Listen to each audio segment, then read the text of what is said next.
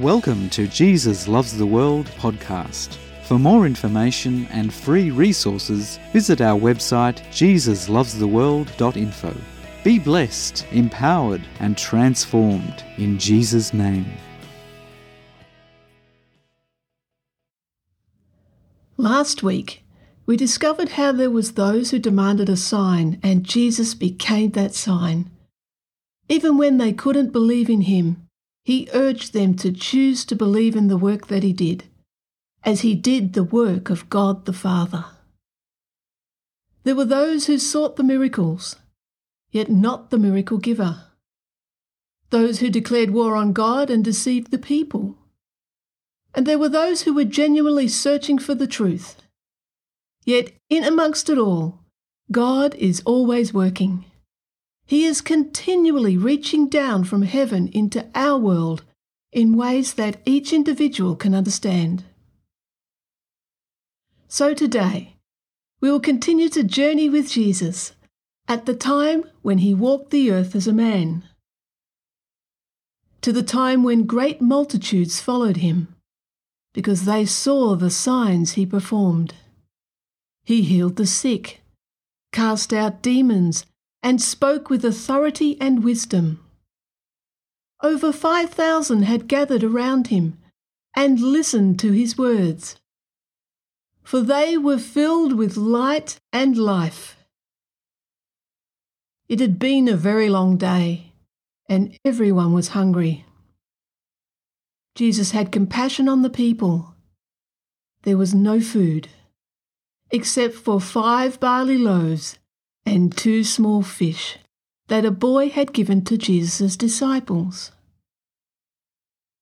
Jesus took this small amount of food that was given, held it in his hands, and blessed it. He then gave them to his disciples. He gave it to them for them to give to the people. So one by one they did. They gave it all out till all were fed. As nothing with God is wasted or lost, the leftovers were gathered up, and they filled 12 baskets full. Then the following day, Jesus had crossed over the sea and went to Capernaum. The people followed him there and asked, "Rabbi, when did you come here?" Let us pick up the story at this point and listen to what Jesus says to the people. John chapter 6, verses 26 to 27. Jesus answered them and said, "Most assuredly I say to you, you seek me, not because you saw the signs, but because you ate of the loaves and were filled. Do not labour for the food which perishes, but for the food which endures to everlasting life, which the Son of Man will give you, because God the Father has set his seal on him." Jesus reveals the heart of God the Father and speaks to them right where they're at in a way they will understand. They seek him because they were filled in their bellies. Jesus, knowing their heart, continues to speak to them so that they can understand, so that they can believe and receive. He urges them to work for the eternal food which endures to everlasting life. This everlasting life is a gift from God the Father, through Jesus the Son. It cannot be earned or deserved, as it is the greatest gift of all, the gift of God himself to us. The text states God the Father has put his seal on the Son of Man. The Son of Man is Jesus, the Son of God who became one of us. He was sent from the heart of the Father to give eternal life to us, to break the chains of death and the destructive forces of evil and self, so that we may be truly free and receive God's gift of himself. He is eternal and life everlasting. Let us continue through the text and hear how the crowd responds to this truth. John chapter 6, verses 28 to 29. Then they said to him, "What shall we do, that we may work the works of God?" Jesus answered and said to them, "This is the work of God, that you believe in him whom he sent." They respond, "What shall we do, that we may work the works of God?" In this context, they are saying to Jesus, "Tell us what God requires us to do, and we will do it." They pridefully assume they can do it, whatever is required of them. Just like their forefathers many centuries ago, when God had delivered the ancient Israelites from slavery and oppression from the Egyptians, they proudly and deceptively said to Moses, "We will do whatever God tells us. Whatever God requires us to do, we will do it. This we can do." Yet deep in their heart, they did not want God. They did not want to do what he wanted them to do. They did not want to be close with him. They had no need of him. Now that he had freed them from the Egyptians, they wanted to go their own way. Having gone their own way, they remained a slave to their selfish desires and ended up wandering in the wilderness for years. In their wanderings, they even blamed Moses and God. Yet God, in his great love, still provided for them. He still pursued them in love, continually revealing himself to them and their need for a Saviour. This is the heart of God. He does everything because he so loves, to help us choose to believe and receive him, so that we can be truly free. No longer a slave to our selfish desires, death, and the injustices of this world. But back to the multitude who had received their fill and asked Jesus, "What shall we do that we may work the works of God?"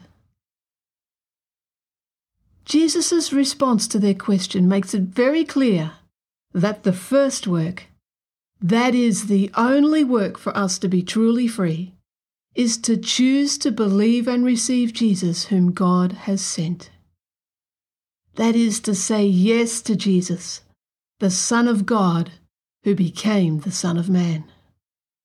Receive Jesus and his right to rule and reign, as Jesus is the only pathway to salvation. We cannot earn eternal life or salvation.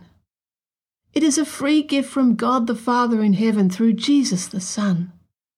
And by his Spirit we are able to choose to receive and believe.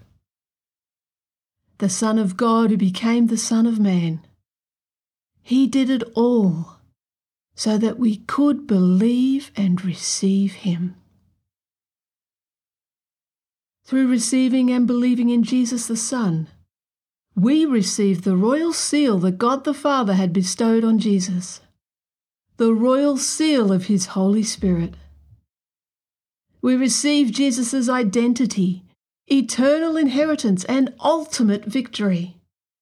He makes us kings and priests, and as firstborn sons we inherit all things.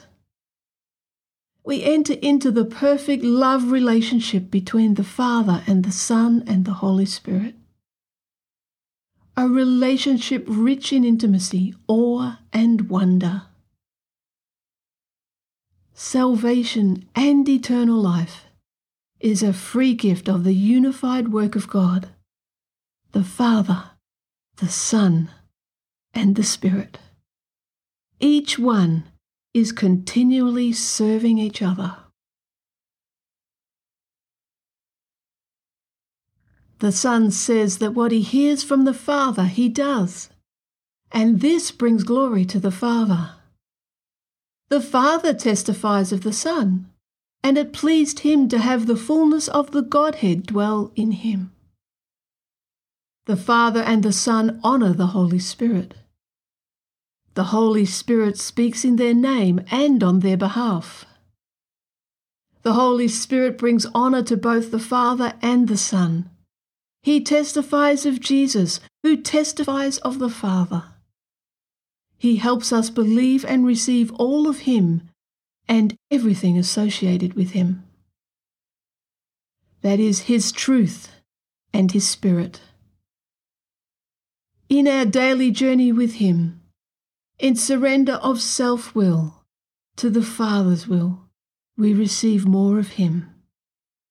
More of his love, his joy, his peace, his patience, his goodness, his kindness, his gentleness, his faithfulness, and his self-control. As Jesus said, "This is the work of God, that you believe in him whom he sent."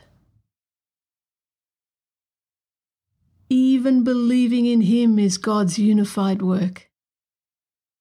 We simply choose him and go on the incredible daily journey of doing life together with him. Let us continue with the dialogue between the Jews of the multitude who demanded a sign and Jesus. John chapter 6, verses 30 to 32. Therefore they said to him, "What sign will you perform then, that we may see it and believe you?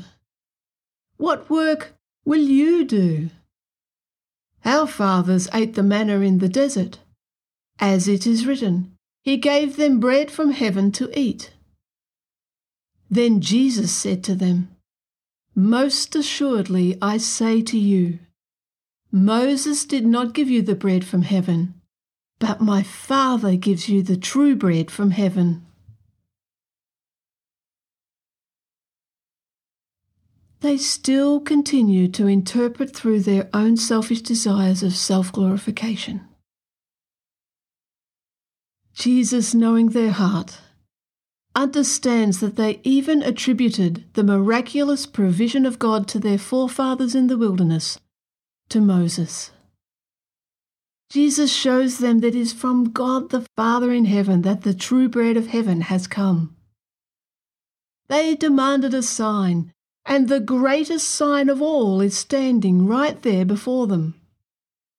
God in Jesus became that sign, the eternal sign, the true bread from heaven, who gives all of himself to every individual, tribe, and nation. Jesus continues. John chapter 6, verses 33 to 40. For the bread of God is he who comes down from heaven and gives life to the world. Then they said to him, Lord, give us this bread always. And Jesus said to them, I am the bread of life. He who comes to me shall never hunger, and he who believes in me shall never thirst.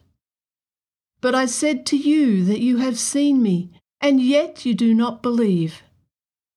All that the Father gives me will come to me, and the one who comes to me I will by no means cast out. For I have come down from heaven, not to do my own will, but the will of him who sent me. This is the will of the Father who sent me, that all he has given me I should lose nothing, but should raise it up at the last day. And this is the will of him who sent me, that everyone who sees the Son and believes in him may have everlasting life. And I will raise him up at the last day.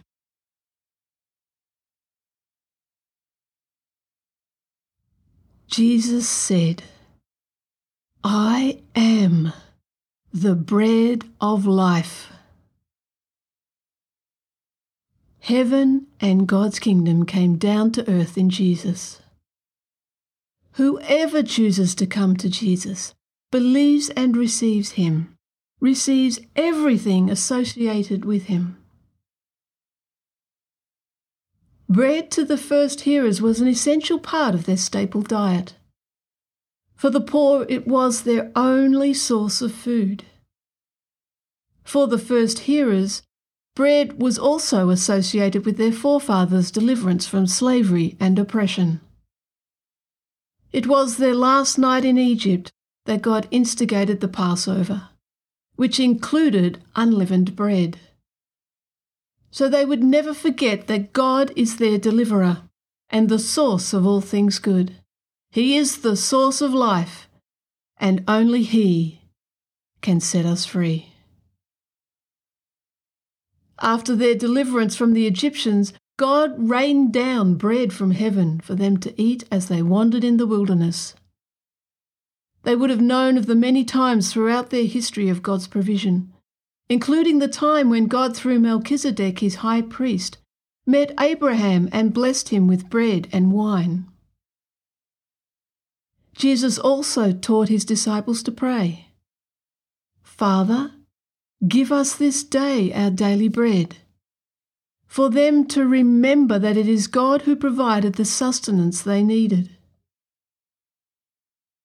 It is Jesus who is the bread of life, the source of eternal life, and the only way to God the Father in heaven.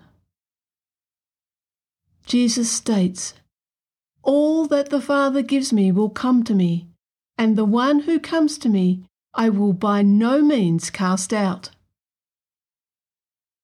What an incredible, powerful truth. It is so amazing to know that God will never reject us or cast us out. Having chosen to receive and believe on Him, He will keep us in His identity and kingdom, no matter the circumstances or whatever we think, say, or do. Not only does God make a way for us through Jesus to choose to receive and believe in Him, but He will continue to keep us in relationship with Him. Even when we feel so far away from Him, He is there. Even when we feel so close to Him, He is there. This truth is so liberating, to know that not only does God do all the work for us to believe and receive Him, but it is His work that preserves us, transforms us, and qualifies us to remain in Him. He does and will carry us through. For a deeper revelation of this, please listen to our podcast, Held in His Nail-Pierced Hands. God keeps everyone who has come to Him perfectly safe and secure. It is He who completes the good work in us, and it is He who did everything for us. God knows those who will come to Him, and it is those He will never cast out. Jesus said, I am the bread of life. He who comes to me shall never hunger, and he who believes in me shall never thirst. And this is the will of Him who sent me, that everyone who sees the Son and believes in Him may have everlasting life, and I will raise him up at the last day. For more information and free resources, visit our website jesuslovestheworld.info. Be blessed, empowered, and transformed in Jesus' name.